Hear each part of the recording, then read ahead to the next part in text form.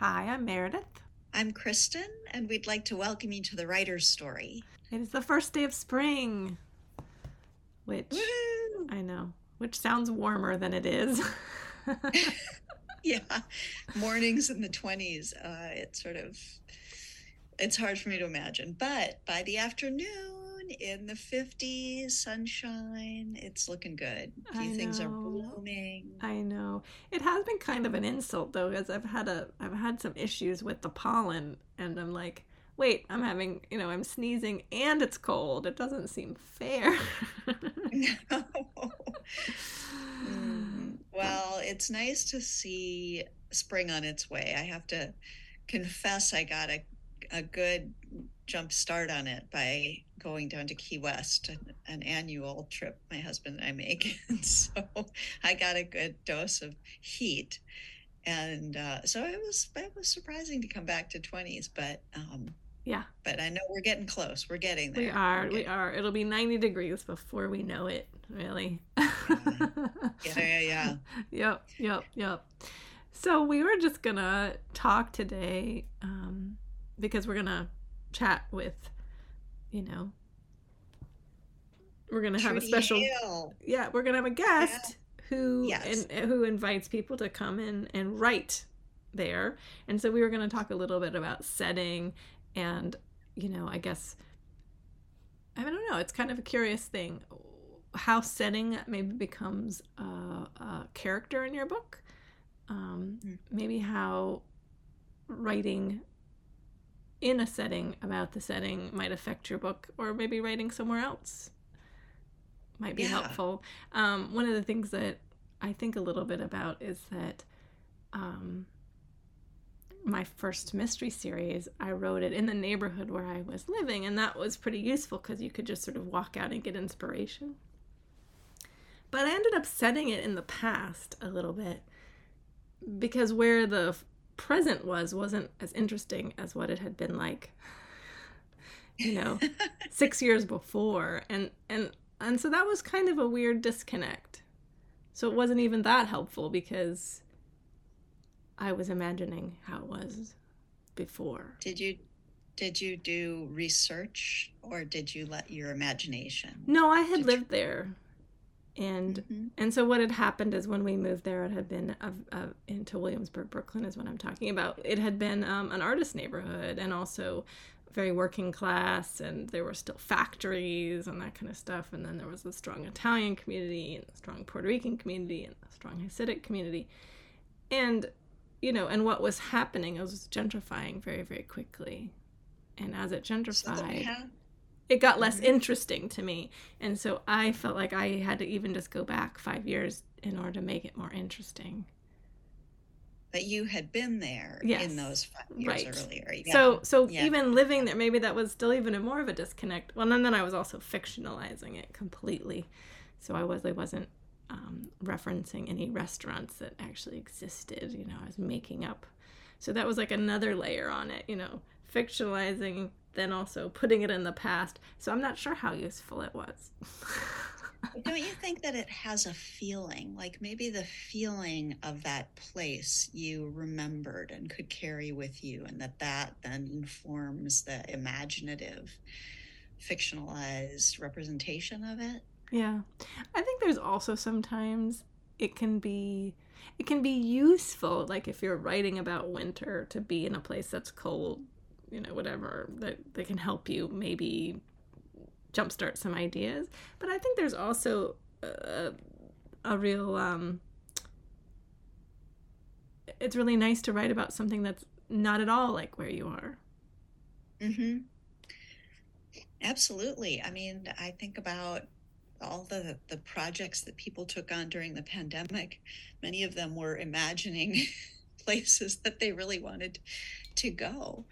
And I know I worked on a project that was a road trip novel because even though I wasn't leaving, the 1 acre of my home. So, You could hit the yeah, road I in your think book, I think there is something to I that. mean, and I think that's kind of why we read too, that we also like Mhm. to travel and see other things. I mean, it's fun to read a book about a place that you've been or lived Yes, absolutely. as long as they do it right. Because as soon as Yes. you start running into things where you're like, that's wrong, then you're just like out of the story. It's like when I But read a it's book fun. of about New Yorkers and they go to Times Square and I'm like, People who live in New York rarely no go to one would say Times meet me in Times Square. All right, just I'm just Square. Right. Yes. Well, I think that, yeah, there is something to the recognition of places in books that we read that is a special thrill and special delight. and then there are also some writers that just do setting so amazingly well. I feel like it does become another character in the book that you Yes. just Yeah. can't imagine. You know, like Annie Proulx or somebody. You just can't even separate the setting from the characters. Yeah.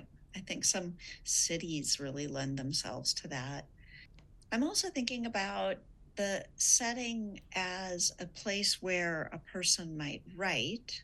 That is the place in which you're doing your writing, and the effect it might have if it's not, say, your home, or if it's unfamiliar to you, or you've gone to a place, is it, yeah, whatever the effect of the place might be on you could bleed into your work as well.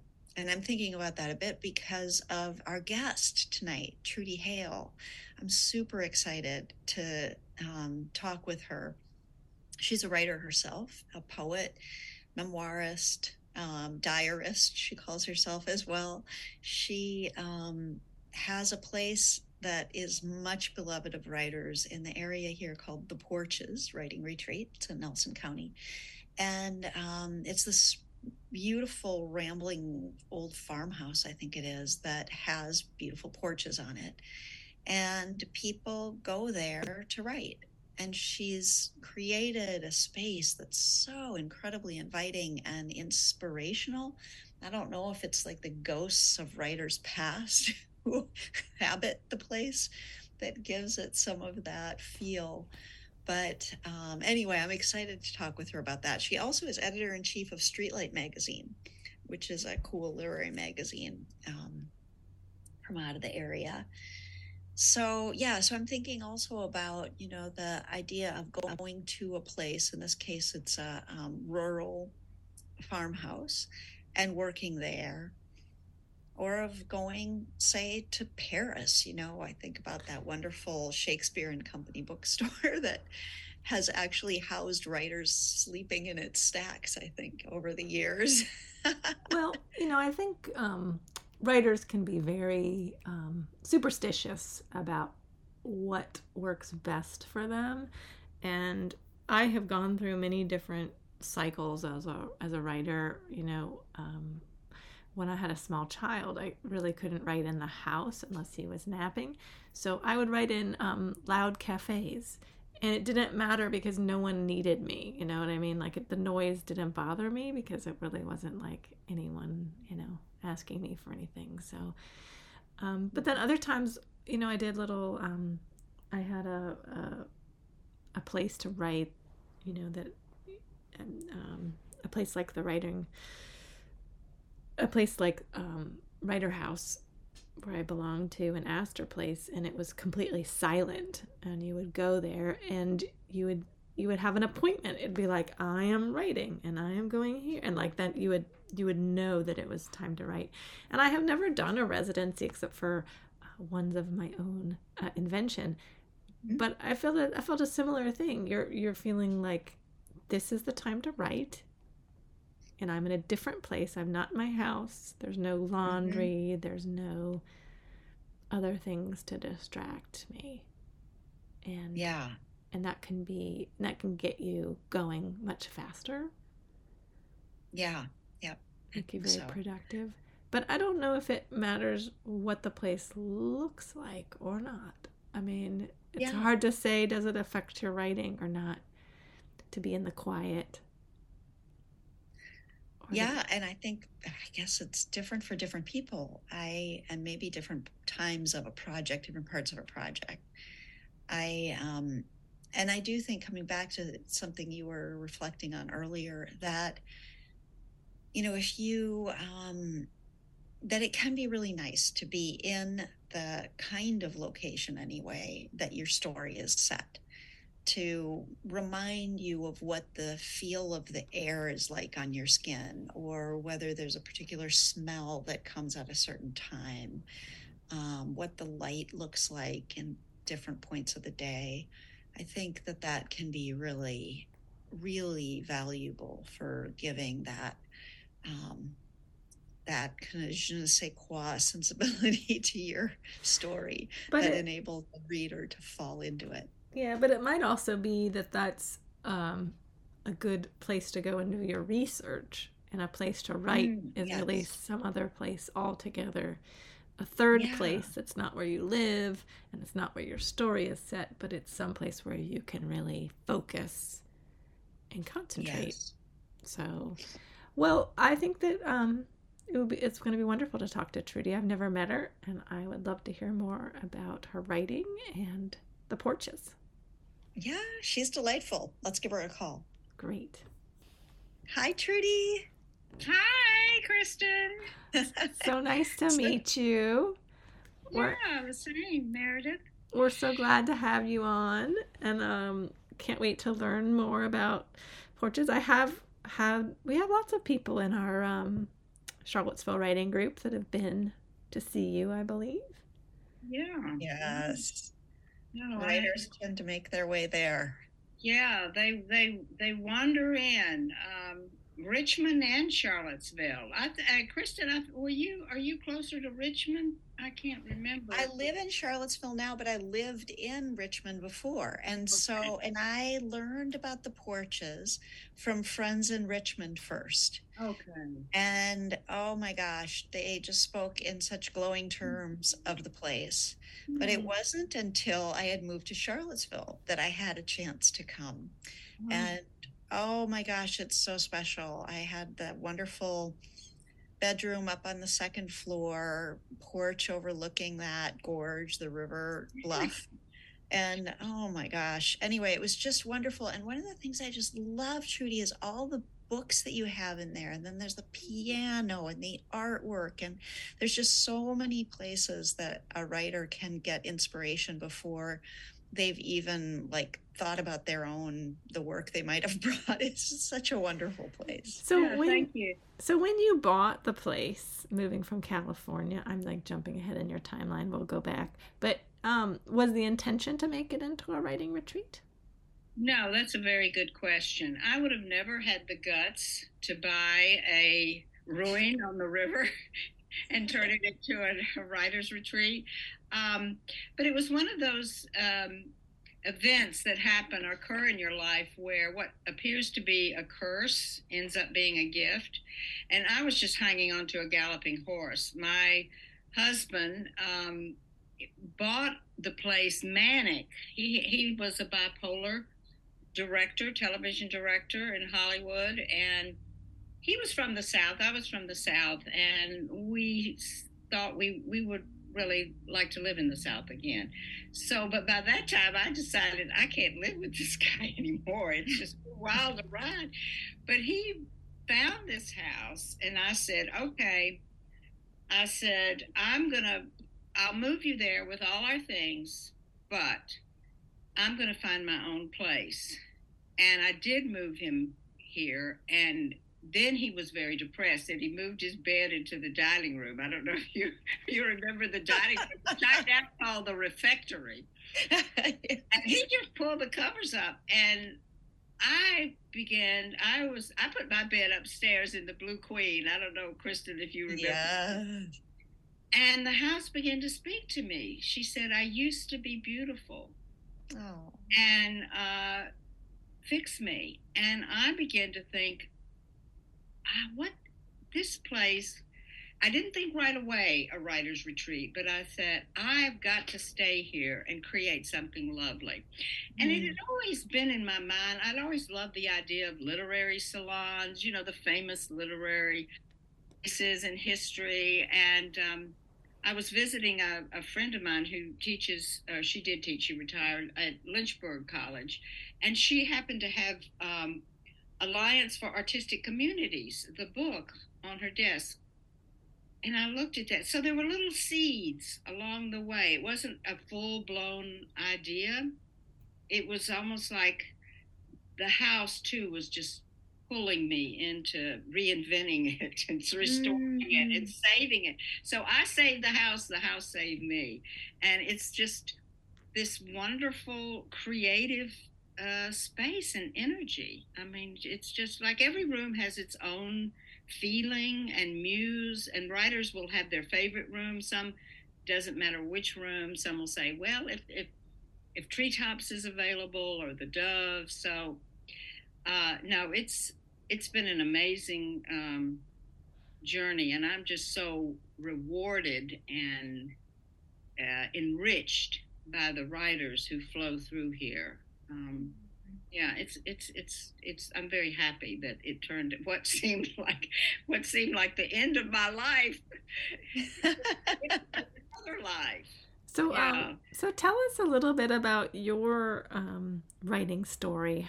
When did you first start writing? Oh my gosh! I think when I was very young, I had a teacher. You know how you have to say write that paragraph of my summer vacation. Oh. And it was this full class, and I always felt really inhibited and inferior in my school. You know, they had all the hierarchy and the different social classes that the South can have, and but after we turned our papers in, she picked me out to read my summer vacation, and I knew then that I had something special. But I think I always wrote to I always kept a journal, not so much maybe when I was real young, but when I became a teenager. And it was the way for me, it was like I said, oh, that's who you are. It connected me to myself and to sanity, basically, the journal. So I was writing in a journal for years and years, and always writing poetry and then short stories. And then when I was in LA, I wrote scripts with a partner. But I went to the MFA program that helped me focus and connects you to a community. So I was always a writer, but I would do things like, well, I'm trying to write. I'd use that word, trying to write. I didn't claim it. I didn't. Do you remember when you claimed it?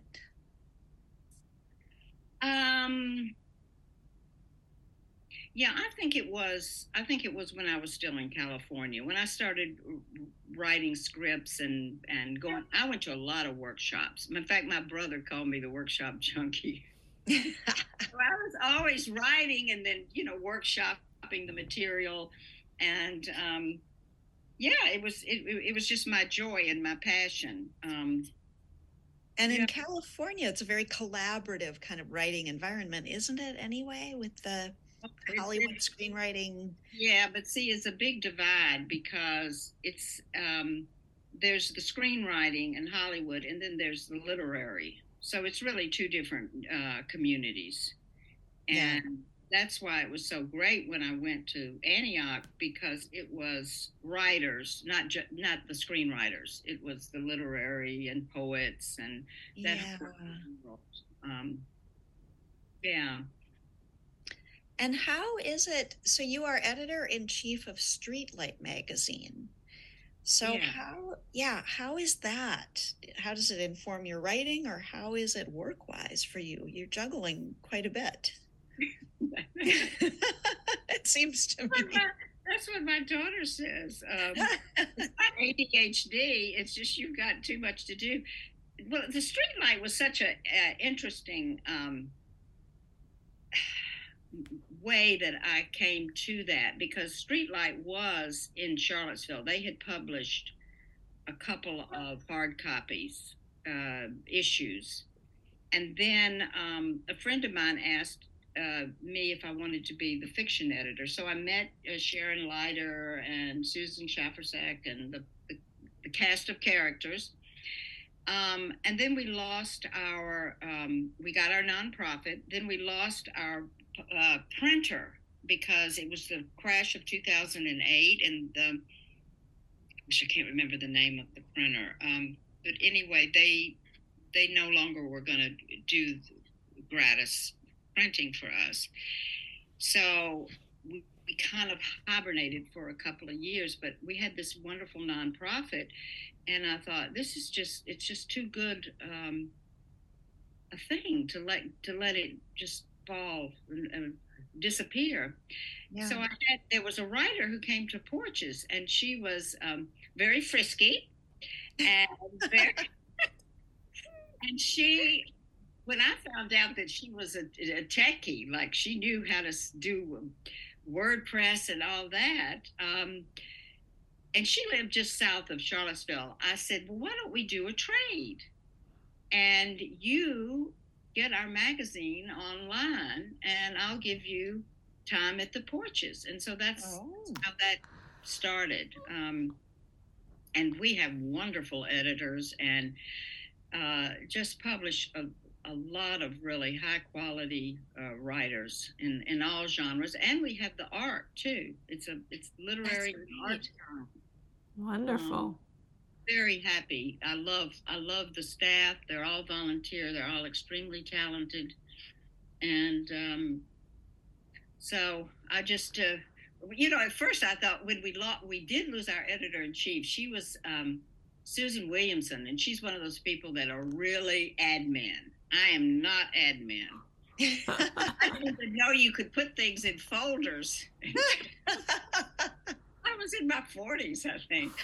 And we lost her, and Susan Chapersack and I, we looked at each other, and we just had no idea who could be editor-in-chief. And but we didn't want the magazine to fold, so we each said, well, if we'll just hold hands, we'll do it together. Oh, that's how it started. And she's our nonfiction editor. Brilliant and wonderful writer and poet. And so, yeah, I'm glad you loved the Streetlight. Yeah, I'm very happy.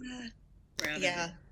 That's great. I think that, being online, I'm sure it's not probably the same for writers as holding a literary journal in their hands and seeing it printed, but I think it reaches has a potential to reach such a larger audience. Yeah, but let me tell you, I have to do a little plug for Streetlight. We now publish an anthology, and it's hard copy, and it's they can hold it in their hands. Oh, so good. Every year, I wish I had it here. It's downstairs. But we put the art in, and we do the poetry and the fiction. Everything that was published in that year gets it to be in this hard copy anthology. So it's really nice. I'm so proud of it. And and who does put the printing together for you now? Well, see, this is the great thing. We have someone that has to use. What's the name of that? InDesign. So it's, got the book. So he used to help us. He's no longer on the staff in that way, but he does put the book together in InDesign because he knows how to do it. And then because of Amazon Kindle Direct publishing, we can upload it and it's there. But then people can just order it. So it's print on demand. Wow. Yeah, that's a great thing about technology, that we don't have to publish a whole bunch of them and hope that they sell. Or keep them in your garage. You know what? That's so funny, Meredith, because I have a couple of boxes with the old Streetlight issues when we had the publisher. And yeah, you just don't. It makes me sad. I don't want things to go to waste. Well, you just feel like you can't throw them away. I don't know, Kristen, how many copies of your own books you have, but No, I'm embarrassed. I have boxes. I know. You just can't throw them away, and you think, oh well. And then every once in a while, something good will happen with them. I had, I had one year my college reunion. They decided to give my book away to everyone in my class. Nice. So I sold it to them. I was like, oh yeah, I have some boxes of it. That's fantastic. Yeah, don't order any. I have some. Yeah, it's great. You could arrive at your reunion with the boxes in your trunk. Well, no, I'm completely embarrassed because I just shipped it off and I didn't go to my reunion that year. And then the next reunion I went to, people were like, oh, we enjoyed your book. And I was like, oh, thank you. Yes. I was just too busy being an author to come. I don't know. And I sent my book without me. I know it was probably not very classy, but No, but but they bought the book. That's it. Well, the class did, and they just gave one to everybody. Oh. So it was very sweet. It was very sweet. There's a funny story behind it, though. The whole thing was very amusing. But yeah, it was a very nice gesture. I mean, I think as an author, you have to just celebrate those moments where people are, they were are supportive. Celebrating you. It sounds like you were the star. Yeah. The star in the absentia. You didn't go to. In absentia. Yeah. Exactly. Yeah. Yeah. But it was fun. It was sweet. It was very sweet of them to do that. But so I've never actually been to a writing retreat, except for going to a cabin that I have to write on my own. And what can people expect when they go to the porches? What kind of things can they expect? Do you feed them? Is there social time? I know some places have readings. What can they expect when they go to the porches? Well, the porches is very, very flexible. I don't, ring the dinner bell. And after marriage and 2 kids, I said, I am not cooking for anybody. They have a well-equipped kitchen, and they can eat when they want to. They can eat at 3 a.m. in the morning. It's small, there's only, right now, I have a cottage, and I have a 2nd floor and 3rd floor. So there's 2 rooms on the 3rd floor, 2 rooms on the 2nd floor. Then the downstairs 1st floor is the kitchen refectory, and then there's another room that's the parlor. So it's 1854 house. So you have the central hall, then you have the 2 large rooms, high ceilings off of the main hall. So it varies because it depends on which writers who has come. They can mingle in the evening. If they so choose, and some do. Some end up, having dinner together. Some don't. They have their meals separate, and you have maybe a little conversation and then go back to their room and write. Or they could just sit out on the porch with wine and never write in the evening. Or all day. You just said there were no rules. Might be there all day, but that's a secret. I'm not Mother Superior. I don't go around and see, well, what did you, write today? Well, you're supposed to drink coffee till noon, and that's what... And then you switch your beverage. But I do, because it's an old house. It's a beautiful old home. And I do say that we have quiet until 5:30 in the evening. And you're under no obligation to do this, the social, hello, how are you, good morning. You just can come in, make your coffee. You don't have to even nod. In fact, I have one poet, and she comes in, she's in her space. She does not want to even say hello in the morning. And sometimes I have to warn writers if they're here when she's here that she's not, don't take it personal. And then in the evening, she's very friendly. She has a glass of wine. She opens up, talks, but I want writers to know that they don't have to put out any energy doing all this social interaction, that they are there to be at peace, connect with themselves and their work. And then they're free in the evening if they want to mingle or not. I don't have any,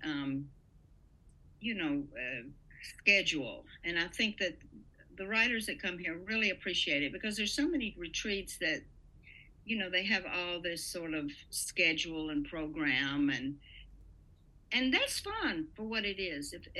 But I'm just different. And if the writers want to have a reading, a lot of times they just put their reading together themselves. They say, okay, they end up, liking each other and saying, hey, let's read our work. And they never knew each other before that. So it varies.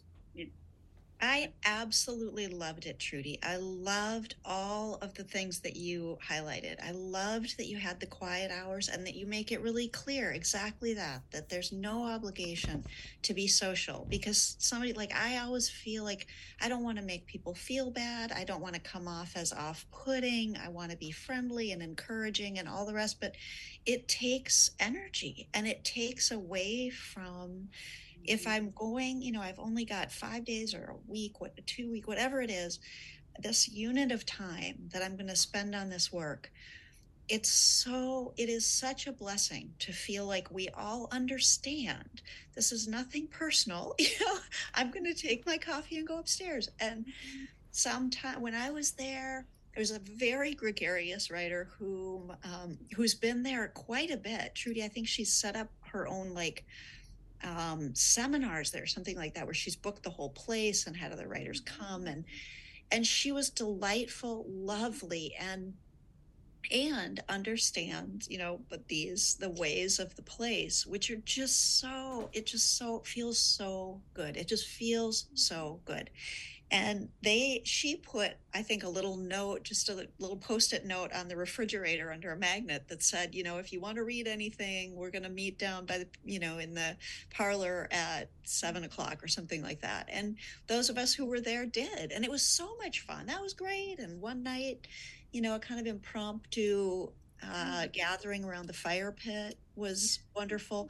But I loved at that point, especially with my own personal life and then the writing that I was doing, it was just such a gift to feel like I didn't owe anybody anything, nothing. It was so great. We don't realize all these expectations, cultural, social, that it does drain you. It can invigorate you, but it can also drain. And to have your space and to be so connected with what you're creating, you go to deeper levels of consciousness and creativity if you're not constantly having to, and especially today with the Facebooks and the phones, and we're just living in this little box. And yes, I want my writers to reconnect with their souls, suture their souls. Oh, yeah. Wow. I'm trying to remember, you have a welcome packet for writers when we come in, the binder of information about the place. And on our podcast, I think I have read aloud the last page of that. Mm-hmm. And I'm trying to remember, it's dancers, right? Who is it? It's Agnes DeMille and Martha Graham. Yes. And I can't, and it's so funny. I can't remember who's giving advice to who. I don't remember either. I must be Agnes DeMille giving advice to Martha Graham. Okay. And I'm glad you have it. I don't have it on me now, but that. Yeah. So it's so amazing, isn't it? Yes, it is. Really, these words of encouragement, and it's really great. And speaking of all the other things that can get in our way, I did not have, so we do, we have access with our cell phone, either cell phone or Wi-Fi. I can't remember which one we had there. Oh, you have, well, that's funny because we had that satellite and I was like not running around. I would remind writers, please stay off, because it gobbled up the data. Okay. I only had so much data, but now I have fiber optic. Oh, so do you can do as much online as you like now. But remember, okay. I guess I didn't have fiber optic when you were here. I can't remember. I think I had one or the other. I think I could actually get online. Anyway, the truth is I could have communicated more ably than I thought I was able to. So I told all my family, all my friends, I'm like, I am going to be off. I'm not going to have any access to anything It was great. Yeah, I've actually had writers tell me they wish that I was back on satellite because it's too seductive when you have the fast internet. Yeah, the cabin that we have, there's no cell service and we do not have Wi-Fi. We could buy Wi-Fi, but we keep going, no, it's such a good break. Yeah. You sit and you just read a book and you look at the birds and stuff. And you don't have to be connected or worry. Mm-hmm. And guess what? The world just have that feeling that you can. The world just moves along.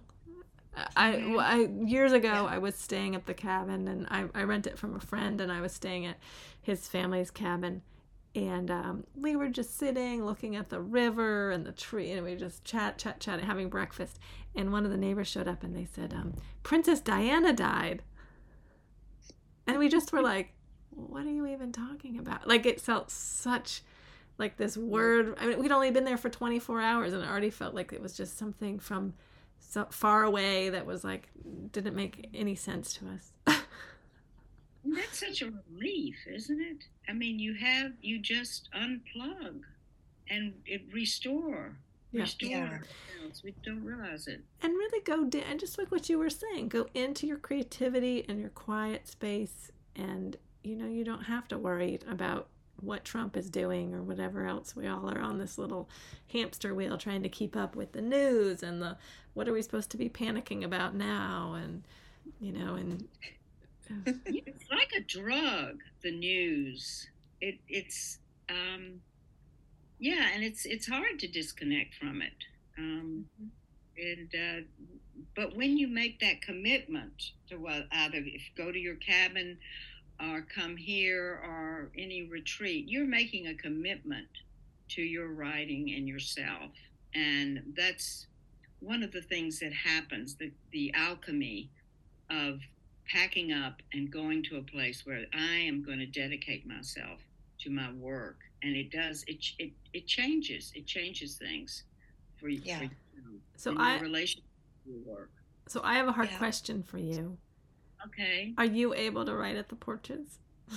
Well, that's so funny because I took over one of the rooms that used to be a writer's room, and I said, okay, that other desk is going to be for my business and all this, and I'm going to have this desk in this room for my creative writing.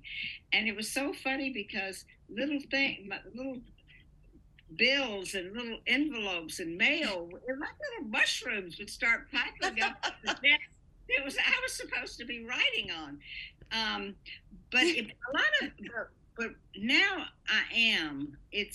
And I would like to go to a retreat, but I'm just so happy here and doing the work, and I haven't taken the time. But part of my way to solve that was I make a habit. Habits are hard to break, and having a habit, okay, I'm not going to look at the news. I like to stay in my pajamas and write in my bed. Nice. So I found these comfy ways and make it a habit, and then do all the business and everything. But no, Meredith, that's a great question, and I'm sure I would really, really benefit going to a retreat. I'm not getting as much done as the writers that come here. Let me just say that. You've got too many distractions. Well, I love that. You're getting a lot of other stuff done. I also love that you have 2 nice desks and you write in bed. That's just such a writer thing to do. And stay in the pajamas. Mm-hmm. Now I've got to where I'll actually go and see a writer for whatever reason, or go into the retreat part, and I'll be wearing my pajamas. No, I do change the top. I have the top, but I'll have and I'll say, these are my writing pants. Yes. Well, we all wear writing pants during the pandemic. Yeah. I still have mine on. Like, why put on things that you have to button or zip? So inconvenient. Deep and free here. Oh, well, it has just been really wonderful to talk with you, and thank you for telling us about the porches. It sounds really, really lovely. Oh, well, thank you for inviting me to have this chat. And This was such a pleasure. And I hope that we'll get to see one another again soon at the porches. Trudy, I'm eager to come back. Oh, when schedule permits. All right. Thank you. Thank Bye-bye. you. Thank you. Bye-bye. Bye. Well, that was really delightful to hear about the porches. I love how she talked about how the house spoke to her. Yeah, and gosh, I forgot to ask her if there are ghosts there. I think somebody said they have heard ghosts. Oh, what there. old house doesn't have ghosts? I know, and that it spoke so clearly to her. As long as it's they're pro writer. I mean, don't get into. It really does have a feel. There is a thing about that place. It's amazing. Yeah. So maybe one day you go, but your cabin, and I loved our little private mini retreat. And we have to do that again. And it was fantastic. We could even do a spring visit. Your own good spots. Yeah. We could even do a spring visit, maybe. We'll see. Yeah. But yeah, no, I think what she had to say, it is great to step out of where you are. The thing that I miss at the cabin is the social part, though having you was helpful, but that idea that you would maybe meet writers from other places, or that you would have a chance to talk to somebody and that they would just spark something for you. Yeah. And I do think that evenings at the porches, I think a lot of folks do really pull away from their desks and chit chat with others, share work if they feel like it. I know that was my experience there. I think a couple nights I didn't do that, and I wanted to read then, or get into something else that was still on my own, and I didn't feel there was no feeling of that being inappropriate or antisocial or anything like that. Just a really good feeling all around.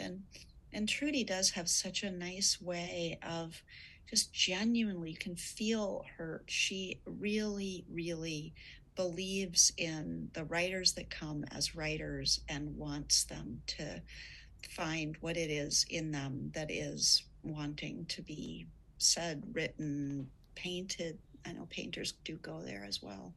Anyway, just to hear about her nurturing both the creation and then the publication through the literary magazine. Yes. Yeah. Really so amazing. I'm really happy that she was able to join us tonight. She's a busy woman. Yeah. I think many people have the fantasy of having a writing retreat, and that's why I asked her, do you ever get to write? Yeah, what a great question. Because again, quite frankly, that's what I would worry about. I mean, it's one thing to sort of be like, oh, I'm going to nurture all these other people, but if you don't get to write yourself, and you're a writer, that could be quite distressing. So yeah. Well, what a lovely spring image, the giant house over the river and all the porches. Hopefully we'll be sitting on porches soon. So I'm getting tired of the cold and ready for some warmer weather. It's on its way. Yes. Good to chat, Meredith. And happy writing to you. And we will connect next month, and we can talk about the Festival of the Book and all the other things that have all the other March delights. Yes. Oh, I'm excited. Yeah, I know the writers are descending. That's right. Upon our town. Exactly. So I'll see you next month. Sounds good. Bye for now.